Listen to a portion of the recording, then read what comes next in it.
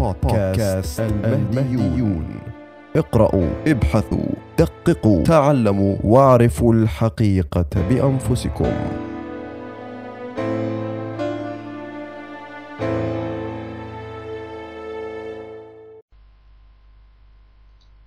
بسم الله الرحمن الرحيم. الحمد لله رب العالمين، وصلى الله على محمد وآل محمد الأئمة والمهديين وسلم تسليما كثيرا. وقالوا: ما لهذا الرسول يأكل الطعام ويمشي في الأسواق، لولا أنزل إليه ملك فيكون معه نذيرا، وما أرسلنا قبلك من المرسلين إلا إنهم ليأكلون الطعام ويمشون في الأسواق، وجعلنا بعضكم لبعض فتنة أتصبرون وكان ربك بصيرا. وقال الذين لا يرجون لقاءنا لولا أنزل علينا الملائكة ونرى ربنا، لقد استكبروا في أنفسهم وعتوا عتوا كبيرا. يوم يرون الملائكة لا بشرى يومئذ للمجرمين ويقولون حجرا محجورا، وقدمنا إلى ما عملوا من عمل فجعلناه هباء منثورا. هذه مع الأسف ستكون نتيجة كثير من علماء الضلال في الآخرة، فسيجدون عملهم الذي عملوه هباء منثورا، لأنه خال من الإخلاص، وسيجدون حقولهم جرداء وسنابلهم خاوية قد نخرها سوس أفكارهم التي واجهوا بها الأنبياء والأوصياء. أعاذكم الله من سوء العاقبة. هؤلاء في هذه الآيات هم علماء الدين الضالين، ولا فمن يطلب رؤية الملائكة ويعترض على الأنبياء بطلب المعجزة القاهرة التي لا تبقي للإيمان بالغيب أي موقع، ومن يتقدم الناس في مواجهة الدعوات الدينية للأنبياء والأوصياء غير رجال الدين. لا يوجد عاقل يحترم عقله يعتقد أن من يواجه الدعوات الدينية الجديدة في المجتمعات شريحة أخرى غير رجال الدين الذين يصفهم الله بالقرآن بالملأ أو السادة، ويصنفهم المجتمع المضلل عادة بأنهم أهل الاختصاص أو الأقدر على التشخيص، وبالتالي يعتمد عليهم في معرفة أحقية أو بطلان الدعوة الدينية الجديدة في المجتمع التي جاء بها النبي أو الوصي. ومع الأسف فإن الناس تقبل حكمهم دون تدبر أو تفكر أو بحث أو حتى الالتفات إلى أن هؤلاء الملأ أو السادة أو فقهاء الضلال هم المتضرر الأكبر من دعوات الأنبياء والأوصياء الإصلاحية وثوراتهم الكبرى. فكيف يأمن الناس جانب علماء الدين ويجعلونهم هم الحكم على أحقية أو بطلان قضية مع أنهم أحد الخصمين فيها؟ وكيف يأمن الناس جانب هؤلاء مع أنهم يكررون دائما نفس الموقف من دعوات الأنبياء والأوصياء؟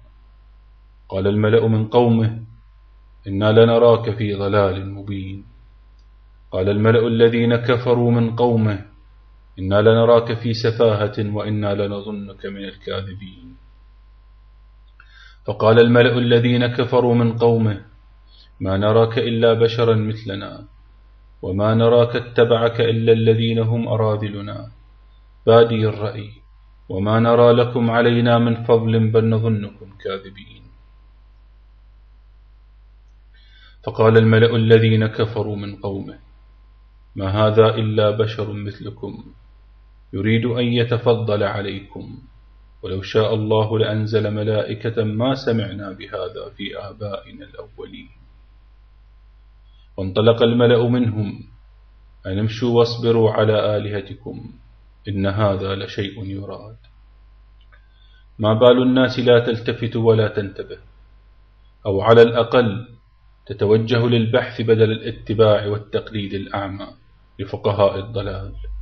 ما بالهم يقعون في نفس الخطأ ويكررون نفس النتيجة دائما، وقالوا ربنا إنا أطعنا سادتنا وكبراءنا فأضلون السبيل.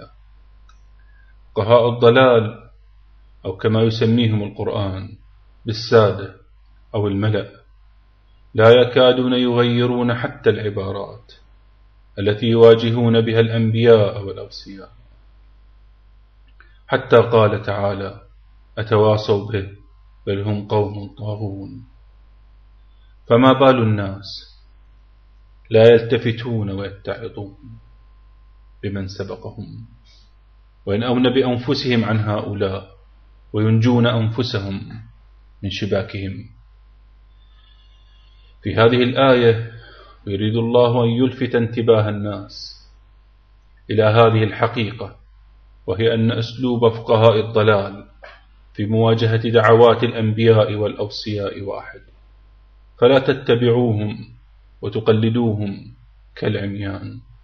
تصفحوا سيرة الأمم التي سبقتكم وكيف أضلهم العلماء غير العاملين وجعلوهم يحاربون الأنبياء والأوصياء وهم يظنون أنهم يحسنون صنعا.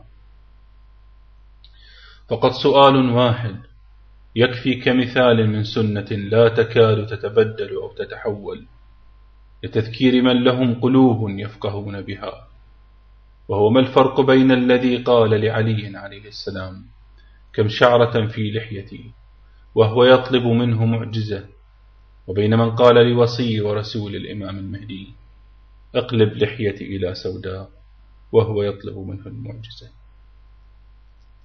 ما الفرق بين هذا وذاك؟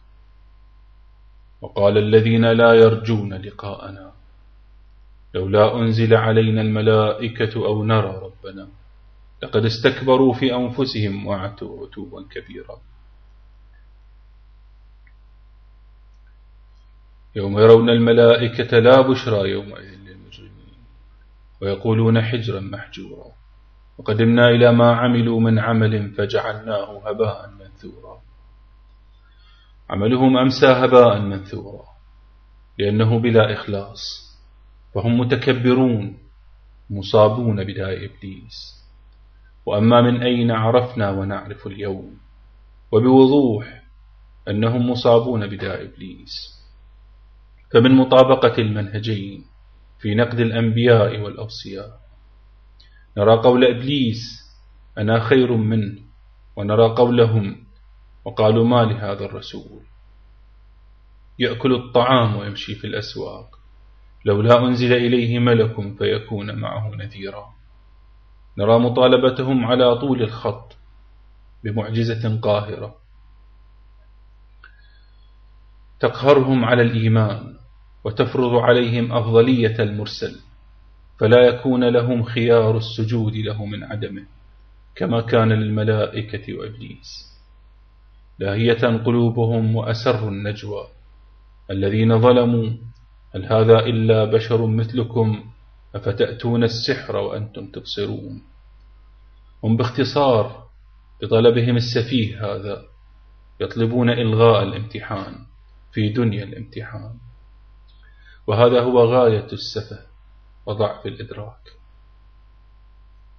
هم هكذا فقهاء الضلال وعلماء السوء، دائما لا يقبلون أن يكون الأنبياء والأوصياء بشرا مثلهم، أخلصوا لله حتى تفضل عليهم وكلمهم وعصمهم.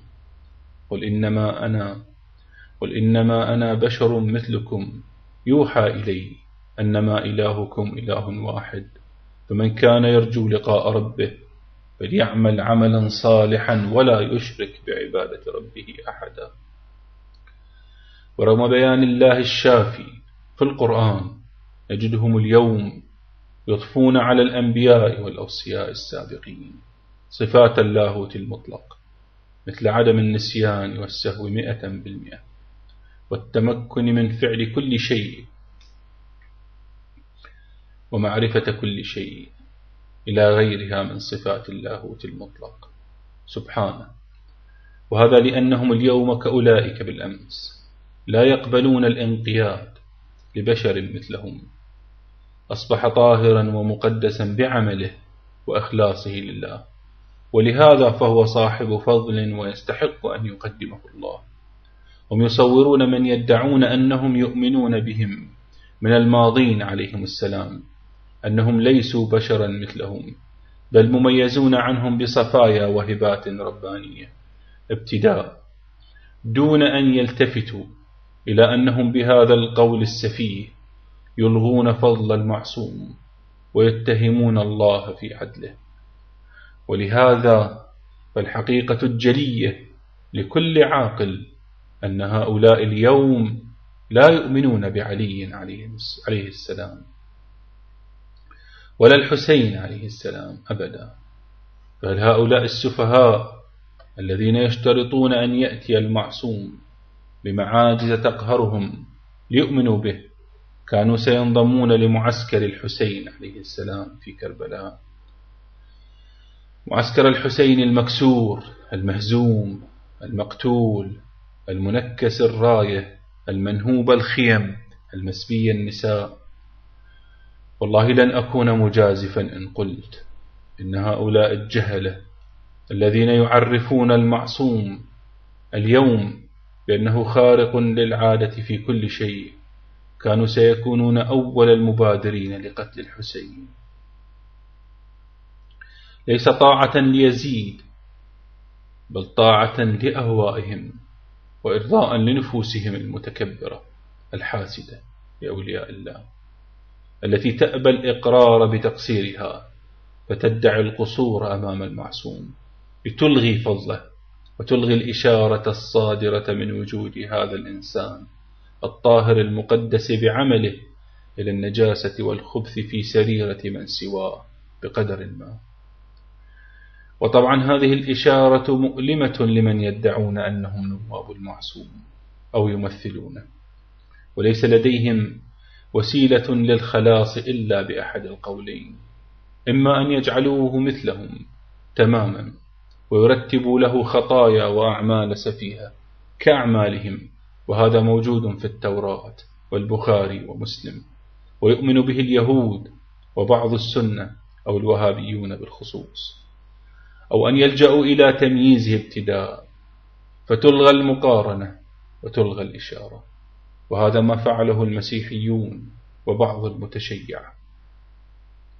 فالمسيحيون قالوا عن عيسى عليه السلام هو الله تعالى الله علوا كبيرا، وبعض المتشيعة يصفون المعصوم بصفات اللاهوت المطلق التي لا يمكن أن يوصف بها غيره سبحانه.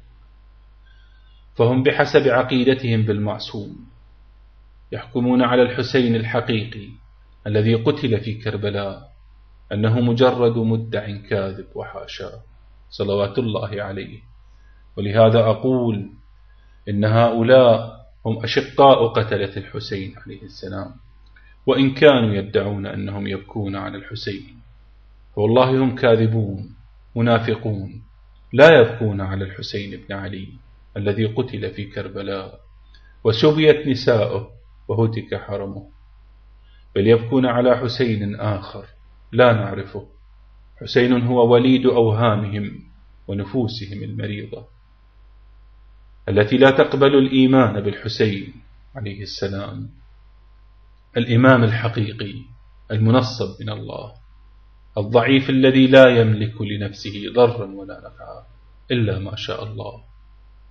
هؤلاء يبكون على حسين لا وجود له في أرض الواقع، حسين يضفون عليه صفات اللاهوت المطلق تعالى الله علوا كبيرا، لأنه لو كان موجودا في أرض الواقع لما تمرد عليه إبليس. إن حسينهم الذي يدعون البكاء عليه هو وهم في أفكارهم كآدم الذي في فكر إبليس تماما. فإبليس يقول هذا آدم الذي أمرت بالسجود له، أنا مثله بل خير منه بحسب الظاهر، فلا أسجد لمن هو مثلي أو دوني بحسب نظري. أما آدم الذي أقبل السجود له فلا بد أن يكون خيرا مني. انتبهوا أيها المؤمنون والمؤمنات إلى هذا جيدا.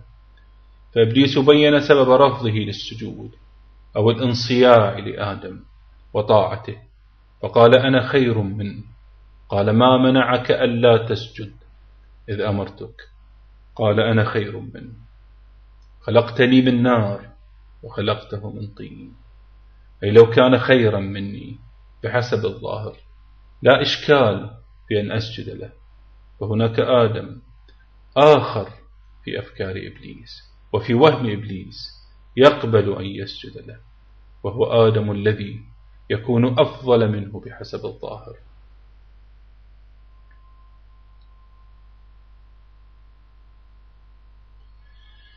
لا بد أن يكون آدم لديه قدرات خارقة ظاهرة، وبالتالي يكون إبليس مقهورا على طاعته لأنه أفضل منه.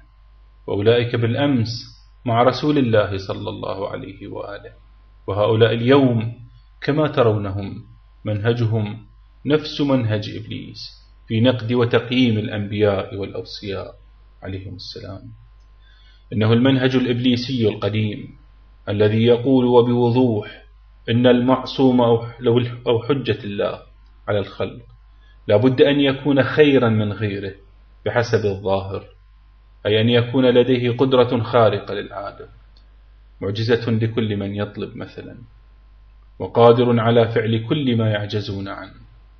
ولهذا فهم مثلا عندما يقولون إننا بكينا على الحسين والبكاء على الحسين سيدخلنا الجنة، فالله بغاية البساطة يقول لهم يا علماء الضلال إن عملكم ذهب هباء منثورا، وقدمنا إلى ما عملوا من عمل فجعلناه هباء منثورا، لأنكم لم تبكوا على الحسين الحقيقي عليه السلام،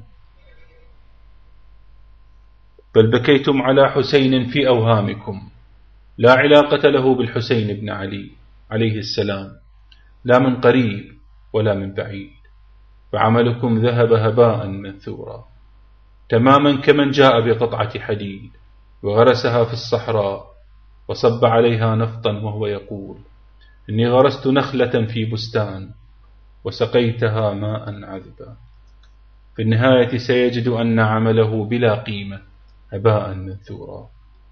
وأنتم كمن سبقكم تطلبون أن يقهركم صاحب الحق على الإيمان، فلا تقبلون أن يكون صاحب الحق مثلكم، ولكن لطهارة نفسه وإخلاصه قد فضله الله عليكم وأمركم باتباعه، في حين أن الله يرد على هذا المنهج الإبليسي المنكوس ببساطة يفهمها كل من يريد أن يفهم بقوله وما أرسلنا قبلك من المرسلين إلا إنهم ليأكلون الطعام ويمشون في الأسواق وجعلنا بعضكم لبعض فتنة أتصبرون وكان ربك بصيرا.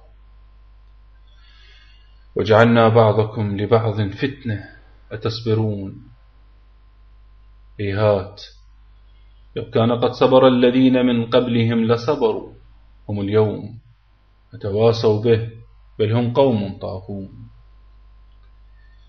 إذن الله يقرر الأمر ببساطة واضحة جلية، وهو أن الرسول امتحان لكم، والنجاح في الامتحان لا يكون بتمزيق أوراق الامتحان بصورة عبثية عشوائية كما تفعلون أنتم، بل لا بد من قراءة مادة الامتحان لمعرفة الجواب الصحيح.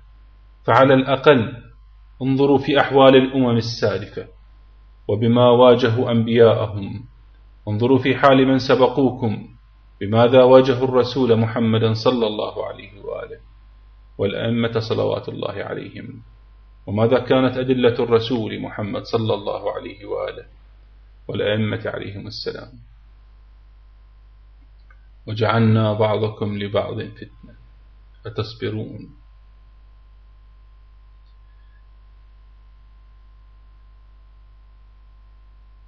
وكان ربك بصيرا.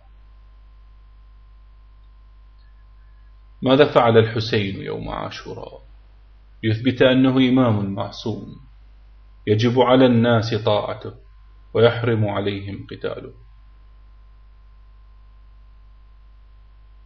أو ليكن السؤال هكذا: ماذا لو أن الحسين قلب لحية شمر بن ذي الجوشن إلى سوداء يوم عاشوراء؟ هل كان الشمر حينها سيكون من جيش يزيد، أم أنه كان سيجد نفسه مضطرا أن يكون مع الحسين عليه السلام ويقطع رأس ابن سعد؟ إنها والله حقيقة مخزية أن يعيد التاريخ نفسه، القذة بالقذة والعين بالعين، ثم لا يدرك الناس الحقيقة ولا يمكنهم أن يميزوا بين محمد صلى الله عليه وآله وأبي سفيان، وبين علي عليه السلام ومعاوية، وبين الحسين عليه السلام ويزيد. إنها مصيبة أن ينكس الناس إلى هذه الدرجة، وكأننا نكلم جثثا هامدة لا تسمع ولا تعي ولا تفقه.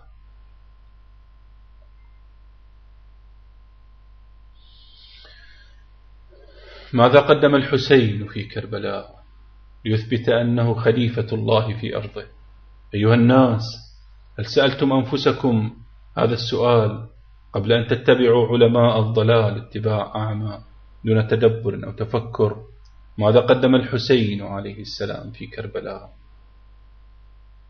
قدم وصية رسول الله صلى الله عليه وآله بأبيه وبأخيه وبه وبولده عليهم السلام، وعرض علمه ومعرفته، وقدم راية البيعة لله التي كان ينفرد بحملها في مواجهة راية حاكمية الناس التي كان يحملها الخط المواجه له، والذي واجه جده وأباه وأخاه عليهم السلام من قبل.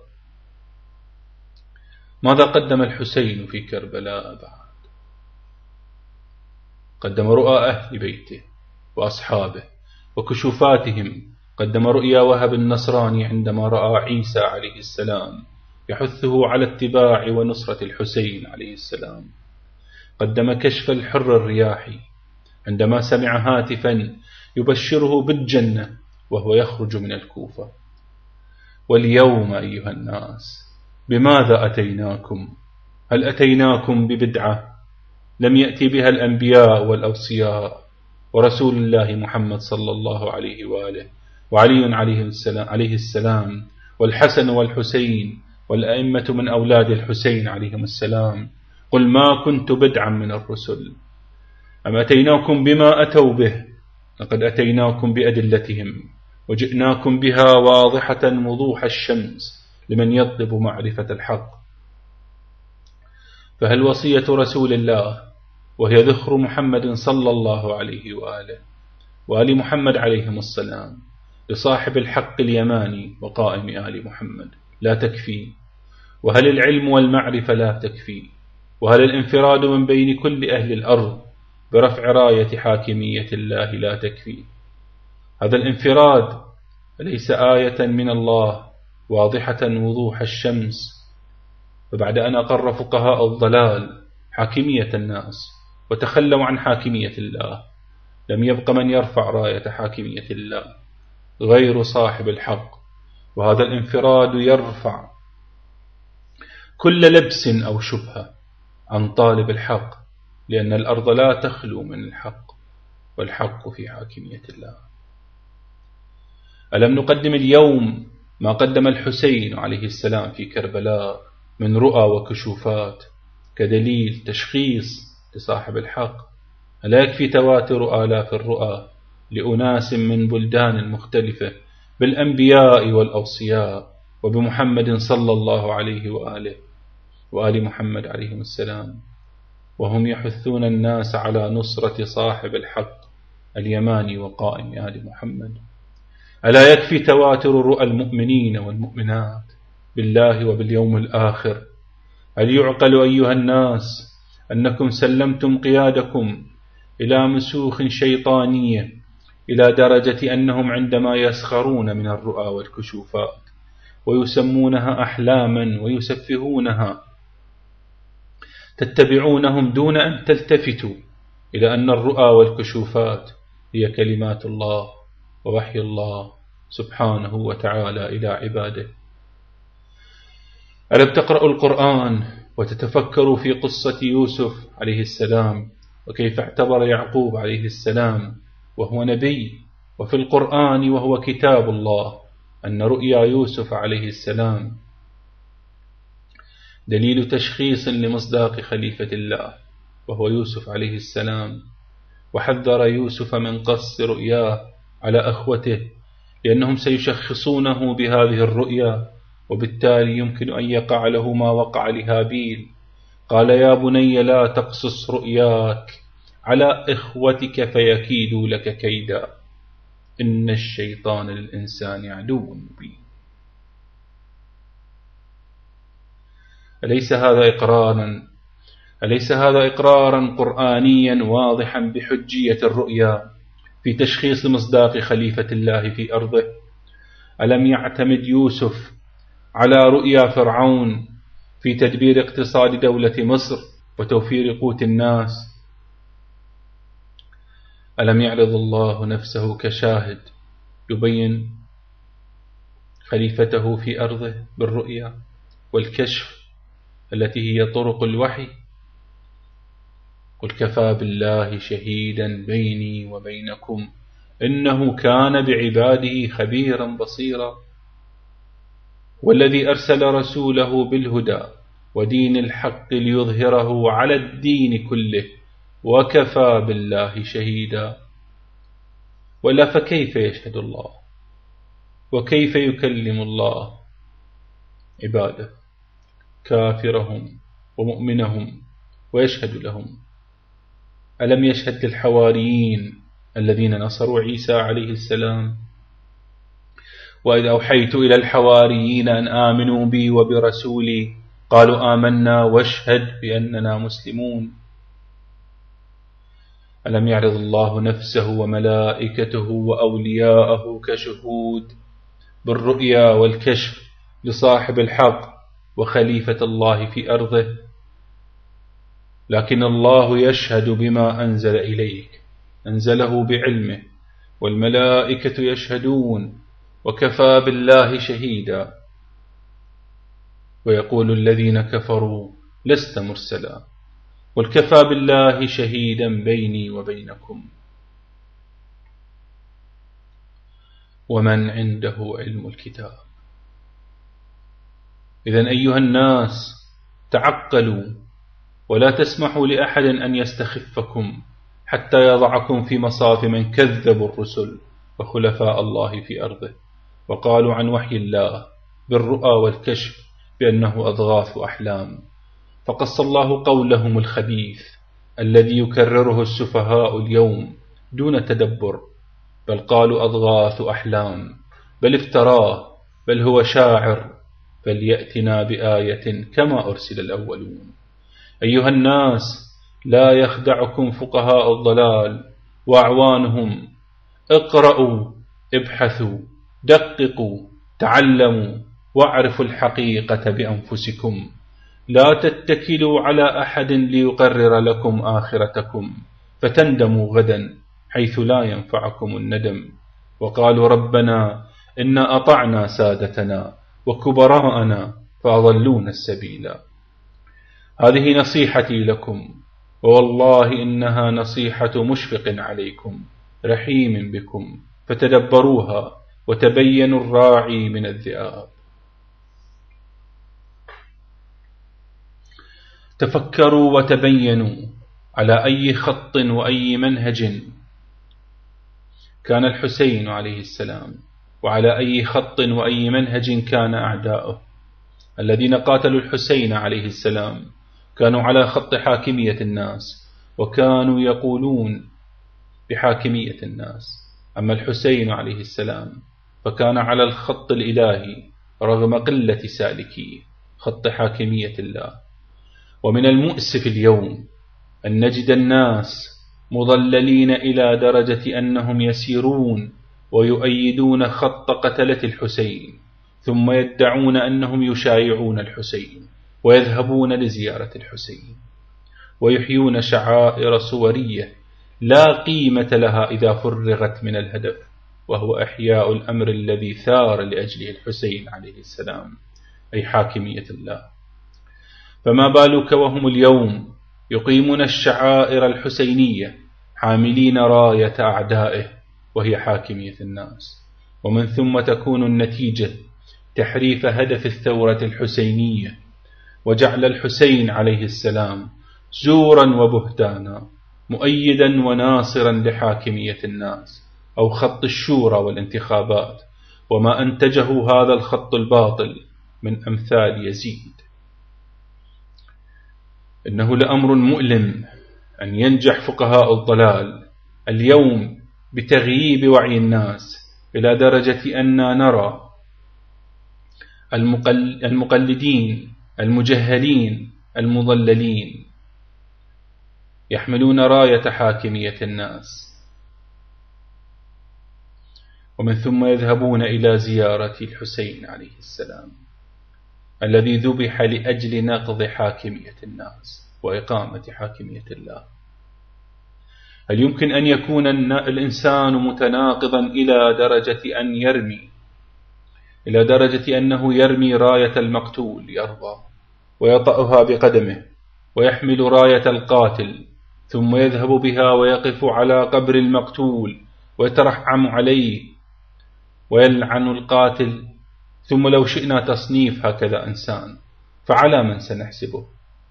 هل سنقول هو مع القاتل وضد المقتول لأنه يحمل راية القاتل ويهين راية المقتول، أم نقول هو مع المقتول وضد ضد القاتل لأنه يترحم على المقتول ويلعن القاتل؟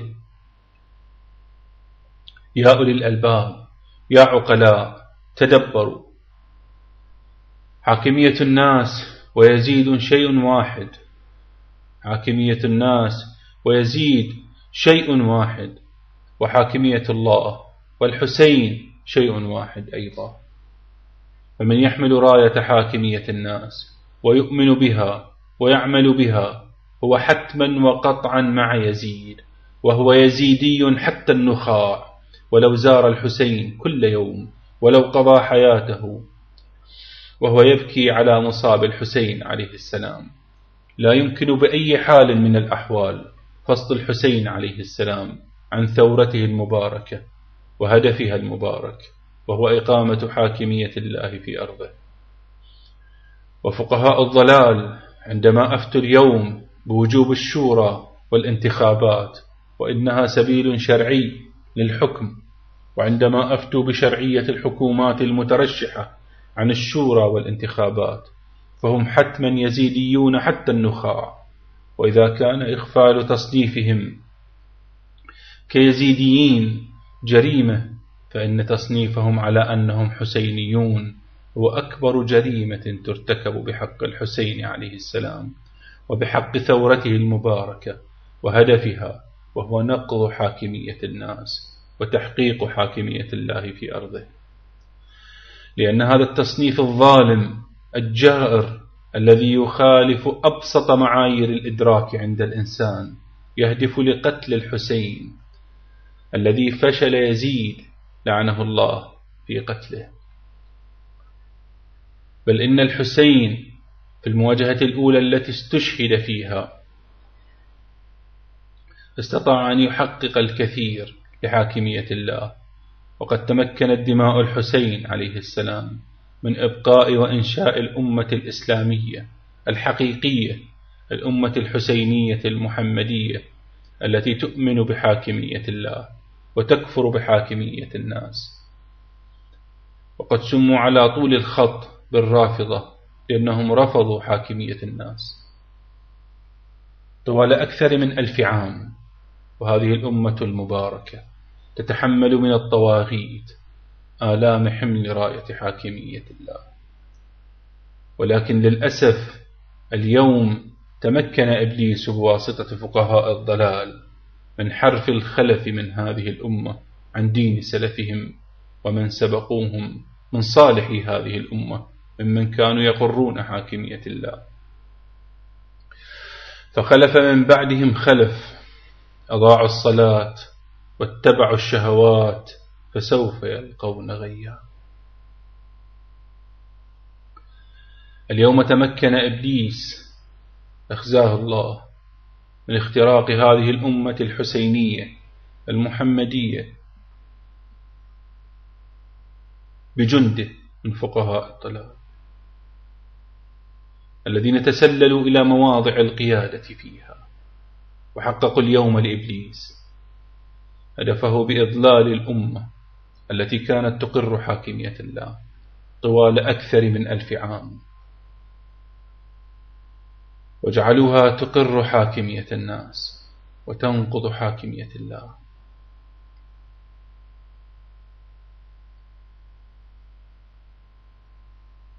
إن المصيبة التي نحن فيها اليوم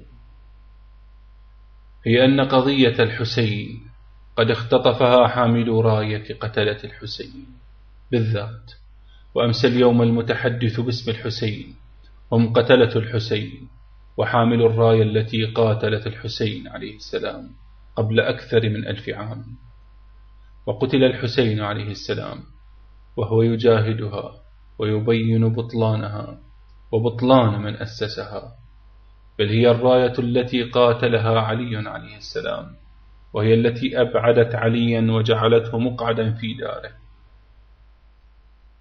قرابة 25 عاما، بل وهي الراية التي قاتلها محمد صلى الله عليه وآله وكل من سبقه من الأنبياء والأوصياء. إنها راية حاكمية الناس، راية الأنا أو نحن أو السقيفة والشورى أو الانتخابات أو ما يريد الناس، وهي التي قابلت دائما ما يريد هو أو رايته هو سبحانه، راية حاكمية الله أو البيعة لله، أو الراية التي حملها الأنبياء والأوصياء وسيحملونها إلى يوم القيامة. إن هذه المصيبة التي نحن فيها اليوم وهي اختطاف الثورة الحسينية من قبل أعدائها جعلت من الحتمي ضمن الخطة الإلهية إعادة ملحمة كربلاء من جديد لتراق دماء حسينية طاهرة فتكون سببا في إحياء هدف الثورة الحسينية من جديد، وهو حاكمية الله، فتفشل خطة إبليس لعنه الله وجنده من فقهاء الضلال أخزاهم الله. فكانت مشيئة الله وكان ما حدث في محرم من الحرام، وها هي الحقيقة تظهر جلية وتعلو وترتفع يوما بعد يوم ليراها كل الناس رغم كل حملات التضليل وتغييب الحقيقة التي مارسها فقهاء الضلال وأذنابهم. الحمد لله الذي أخزى إبليس وجنده من فقهاء الضلال وخيب فألهم ببقية طاهرة قبضوا على دينهم ودين سلفهم من شيعة محمد وآل محمد عليهم السلام، كما يقبض على جمر الغضاء، فتحملوا ثقل وألم حمل هذه الرسالة الإلهية رغم قلة الناصر وكثرة العدو واستكلابه عليهم. سلام لأنصار الإمام المهدي الذين صدقوا ما عاهدوا الله عليه، فمنهم من قضى نحبه ومنهم من ينتظر وما بدلوا تبديلا. سلام للأسرى المظلومين القابعين في مطامير نظراء بني العباس في هذا الزمان أخزاهم الله. سلام لكم ونعم الصبر صبركم، وأذكر نفسي أن نتخذ أولياء الله الماضين رحمهم الله قدوة لنا وأسوة لنا، فإذا ضاقت عليكم مطامير السجون تذكروا نبي الله يوسف، وتذكروا موسى بن جعفر عليه السلام الذي سجنه بنو العباس في طامورة ضيقة معتمة وقضى فيها سنينا من الألم دون شكوى، بل قضاها بالحمد والعبادة، حتى قضى وذهب إلى ربه صابرا محتسبا. أيها الأحبة، تذكروا دائما أن هذه الدنيا هي دار الامتحان، هي دار امتحان لا تبحثوا فيها عن مكافأة ولا تبحثوا فيها عن راحة، هي دنيا الامتحان. فاحرصوا على النجاح والفوز وتحقيق أعلى نتيجة يمكنكم تحقيقها في هذا الامتحان. احرصوا على أن يختم لكم بخير. سلام لشهداء الحق في هذا الزمان. سلام لكم أيها الأطهار يا من عبرتم إلى النور. لا ينقطع حزننا عليكم، لا والله، وحزني على فقدكم، كما قال القائل في رثاء أمير المؤمنين: كمن ذبح وحيدها في حجرها. سلام عليكم يا من طلقتم الدنيا وزخرفها في زمن تكالب فيه غيركم على الدنيا. سلام عليكم يا من نصرتم الحق في زمن عز فيه الناصر. سلام عليكم وعلى دمائكم التي سالت وكانت سببا في إحياء هدف الثورة الحسينية من جديد. السلام على الحسين وعلى علي بن الحسين وعلى أهل بيت الحسين وعلى أصحاب الحسين الذين بذلوا مهجهم دون الحسين عليه السلام. السلام عليك يا أبا عبد الله، سلام العارف بحرمتك، المخلص بولايتك، المتقرب إلى الله بمحبتك، البريء من أعدائك.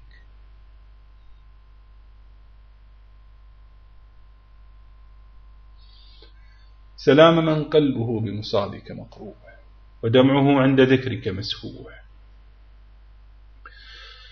سلام المفجوع الحزين الواله المستكين. سلام من لو كان معك بالطفوف لوقاك بنفسه حد السيوف، وبذل حشاشته دونك للحتوف، وجاهد بين يديك ونصرك على من بغى عليك، وفداك بروحه وجسده وماله وولده، وروحه لروحك فداء وأهله لأهلك القاء. فلأن أخرتني الدهور وعاقني عن نصرك المقدور، ولم أكن لمن حاربك محاربا ولمن نصب لك العداوة مناصبا. فلأندبنك صباحا ومساء ولأبكين لك بدل الدموع دما، حسرة عليك وتأسفا على قدرك، حتى أموت بلوعة المصاب وغصة الاكتئاب. إنا لله وإنا إليه راجعون. والحمد لله رب العالمين. يا الله يا رحمن يا رحيم، يا من إذا تضايقت الأمور فتح لها بابا لم تذهب إليه الأوهام، يا من إذا تضايقت الأمور فتح لها بابا لم تذهب إليه الأوهام، يا من إذا تضايقت الأمور فتح لها بابا لم تذهب إليه الأوهام. صل على محمد وآل محمد، وافتح لأمورنا المتضايقة بابا لم يذهب إليه الوهم. والحمد لله وحده، أولا وآخرا وظاهرا وباطنا. والسلام على المؤمنين والمؤمنات في مشارق الأرض ومغاربها، ورحمة الله وبركاته. بودكاست المهديون. اقرأوا، ابحثوا، دققوا، تعلموا، واعرفوا الحقيقة بأنفسكم.